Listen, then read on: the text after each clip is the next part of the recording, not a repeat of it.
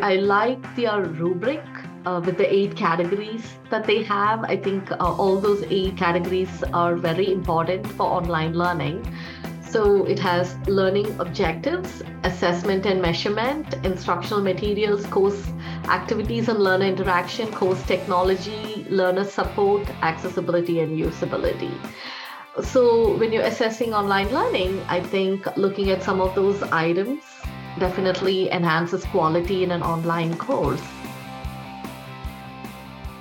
The Digital to Learn podcast is dedicated to exploring both what's new and what's good in the use of technology in teaching and learning. Our mission is to have the best minds sitting in front of our microphones, sharing evidence-based strategies for digital teaching and learning. Digital to Learn is brought to you by the Center for Learning and Innovation at Indiana Wesleyan University. Thank you for joining us. And now, the Digital to Learn podcast. Welcome to the Digital to Learn podcast. I'm Tiffany Snyder, and I'm here with my co-host, Brad Garner. Hey, Brad. Hey, Tiffany. Today, we are joined by Dr. Florence Martin. Dr. Florence Martin is a professor in learning design and technology at North Carolina State University. Martin engages in research to create transformative learning experiences through effective design and integration of digital teaching and learning innovations. In recent years, she has researched on the design of online learning environments, cybersecurity and computer science education, and competencies for learning and development professionals to provide equitable learning opportunities. She received her doctorate and master's degrees in educational technology from Arizona State University. Prior to her current position, she was a full professor at the University of North Carolina, Charlotte, and a tenured associate professor at University of North Carolina, Wilmington for 15 years. She teaches courses on learning, design, and technology 100% online and has received Quality Matters certification for 8 of her courses.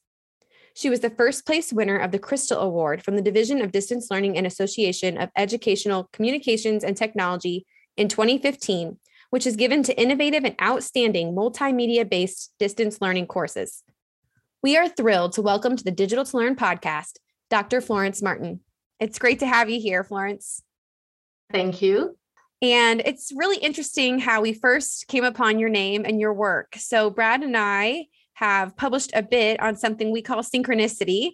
And in the process of doing so and reading EDUCAUSE, we came across your work on Bicronus learning. And I think we're going to talk about that today. But you're a superstar in our book, and we're excited to explore your research and a little bit more about you. One way we like to do that is by asking some pretty ridiculous questions to get started. So, Brad. Well, I just want to say how much I resent you referring to these questions as ridiculous. They're awesome. But I'll forgive you. First question. What is the worst piece of advice that you've ever been given? So I thought about this, rather than referring to as worst piece of advice, I'm going to respond to the hardest piece of advice. Okay. That's okay. Okay. It was tough receiving this advice. I came to the United States as an international student. I didn't grow up learning to write research papers, unlike here where students are taught to do that even in high school and undergraduate studies. So when I was in graduate school, of course, my advisor and another member of my committee, they sat me down and they said my writing needed work. And that was hard. It was hard. But, I've learned since then. I think I've published more than 100 articles now. Wow. And I think sometimes advice can be hard, but it's how you take it and you work on it. And with every piece I write, I learned to grow and, do a better job. So I thought I'll share that. So what was the strategy that you used to make yourself a better writer? Research-based writing is different, right, than from regular writing. So it's just the academic writing itself. So I think reading a lot of articles and also knowing when to cite and knowing your APA guidelines pretty well and not repeating yourself, getting straight to the point, things like that. I think you just grow doing it, doing multiple studies and then following the same process, same writing process. And do you take advantage of digital tools like Grammarly or other tools like that to help Yeah, you I do write? have Grammarly enabled. I do check. But then even having other team members look at it, I'm not a native English speaker. But then even with native English speakers, reviewers will always say, oh, this writing needs to be edited. Okay. So I think you just have to keep working on it. It is a lifelong pursuit to be a good writer. Mhm. We can always all get better. And somehow students don't appreciate that. And when you criticize their writing, it's like, what do you mean? I got all A's in high school.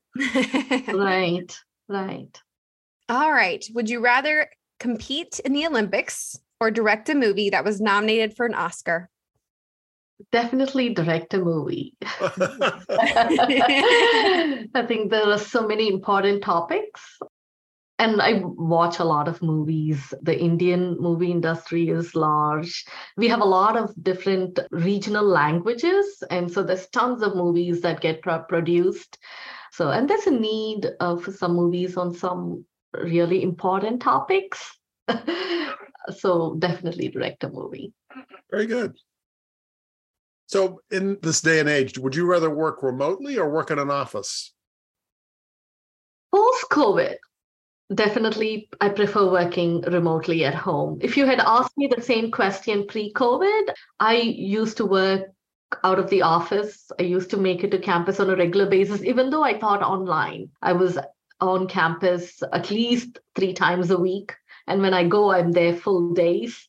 But now, during COVID, I got a desk set up. I have a large screen monitor and I can function pretty well.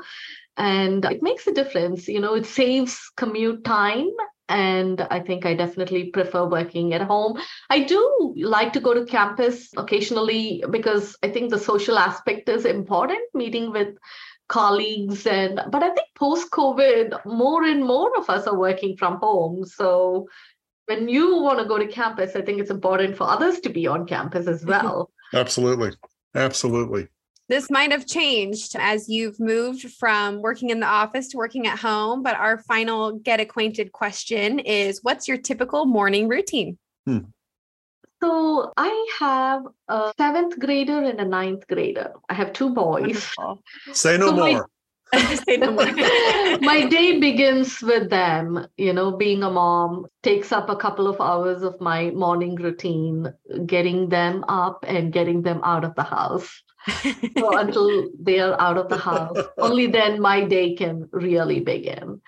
But when I start, I go through my emails and I have some email subscriptions, subscription emails that come to my inbox every day. So I start by, just taking a look at it and then going through the important emails that I need to respond. I also like to write in the morning. I feel like my head is more clear. I have more brain power. So I like to do the writing in the morning, and then things like grading can come later on in the day. So that's what happens in the morning usually. Very good.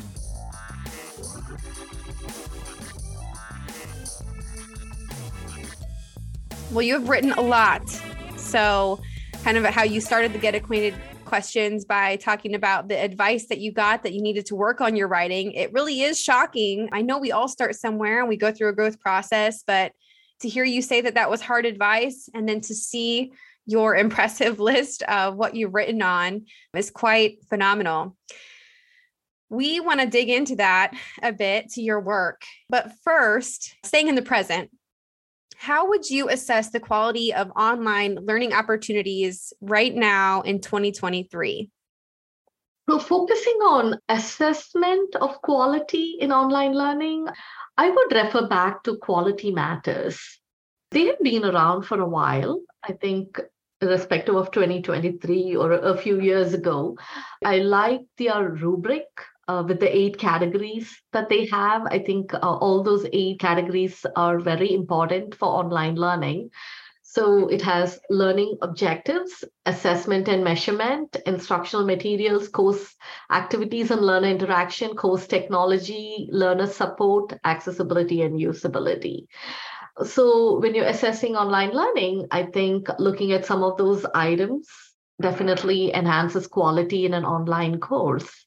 I've taken several courses through the QM process. I think I did 8 when I was at my prior institution, and I'm taking 1 through it right now. I've also taken programs through the QM process. So you can take programs through the QM process when a good number of courses are QM certified.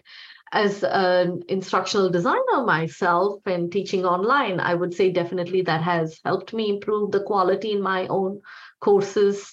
But one thing I also want to mention is that rubric focuses only on design. While design is important, so is facilitation. Sometimes, faculty also tend to think, oh, we put in all this effort into design and now it's going to be great, but not quite. So we also have to put in a lot of effort in the facilitation. I've also written a bit on facilitation, so you can use a number of strategies to facilitate your online course. The instructor has to be present. I think that's what truly makes a course of good quality. So I think it has to have design as well as it also has to have all the facilitation strategies in there where students feel engaged, there's a community, the instructor is right there, like several strategies that you can use. That is what I would look for if I'm assessing the quality of online learning in 2023. I love that answer, because as you were describing the QM categories, I was thinking to myself, yeah, those are all design issues. What about the faculty? And you are so right. The course design is really a palette, and the faculty member brings that to life with color and shape and other things to make the course interesting and engaging. Yeah, exactly. Because in most cases, maybe let's assume that faculty are involved in design, but in some cases they may not be, right? At some institutions, they're given a course. Right. So then the faculty still have to use the different facilitation strategies to teach the course. So I think both design and facilitation are important. Very good. I love that.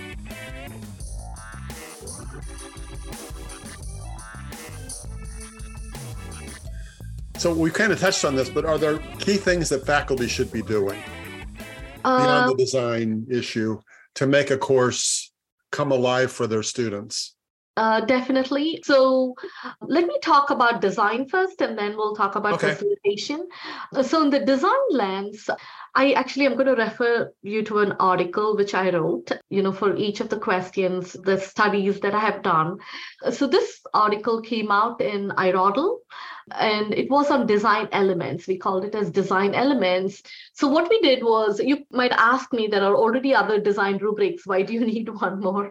So we wanted to validate and have a rubric that researchers can use. So we built on existing rubrics, and we walk you through that process in that article. So actually, I would say it's a design element list with 5 main categories. So there's a category called overview. I think when a student enters into the course, first they need to know the big picture of the course, where to start, what are the objectives, what is the course goal, right? What are their expectations, how are they being graded? So all that falls under the overview section. An example will be a student orientation. So either you do an asynchronous orientation or a synchronous orientation. So that's a category. And then content presentation is the next one. I think it's very important. So how you present the content. So unlike in a face-to-face course, in an online course, if the student is not able to easily navigate, if the course is not user-friendly, you're going to lose them. Mm-hmm. So I think it has to be really well designed. The course information should be chunked into modules or units. Consistency is important. And so the learner knows exactly, where they can find what. Deadlines should be clear. How do they submit assignments? All that stuff. So content presentation is very important. Third one, I would say, is interaction and communication. So they're accessing the content. They're going through this by themselves. But then, just completing these activities in a self-paced manner is not only sufficient.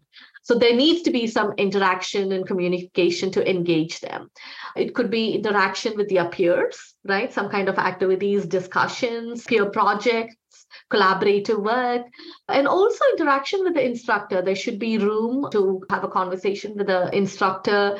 You could build in activities to build community, like icebreaker activities, so they get to know who else is in the class. You could do a number of elements. And then assessment and evaluation is important. Again, online assessments have to be different than, what you always do in a face-to-face setting. Also, having clear rubrics for graded assignments is important. I think learners want to know exactly what is expected of them. I think so the criteria, including grading criteria or rubrics, makes it easier for them. And you could do a number of formative and summative assessments and, just not only relying on an exam in the end, right? Including authentic assessments in addition to traditional assessments is helpful. And then a fifth category is learner support. Making sure, they have different levels of support within the course from the instructor, but then also at the university level. They should be able to get the support that they need, like, the writing center or accessing information from the library. So those are different things. So I talked about 5 design elements: overview, content presentation, interaction and communication, assessment and evaluation, learner support. So design and facilitation should actually go hand in hand. Right? So some of the facilitation things you actually think through in the design stage itself. It doesn't come later on. Like, for example, you build in an announcement forum and then you send out periodic announcements. So if it's like a weekly, then you do it weekly. Mm-hmm. Or if you want to have an introduction discussion, then you build it in the design and then make sure that it happens during the facilitation stage. Again, facilitation can occur, like there could be pedagogical aspects, but then there could also be some managerial aspects. There could be technical aspects. There could be social aspects. So different aspects of facilitation can also happen, but I think both are important. Very good. We're going to pause the conversation here, but we'll be back next week with part 2 with Dr. Florence Martin on the Digital to Learn podcast. We'll see you then. Thank you for joining us on Digital to Learn. If you enjoyed this podcast, there are 3 things we ask you to do. 1, come back and join us again. 2, tell your friends about us. And 3, give us a positive ranking on your favorite podcast platform. Digital to Learn is brought to you by the Center for Learning and Innovation at Indiana Wesleyan University. Embrace the future. Always keep learning.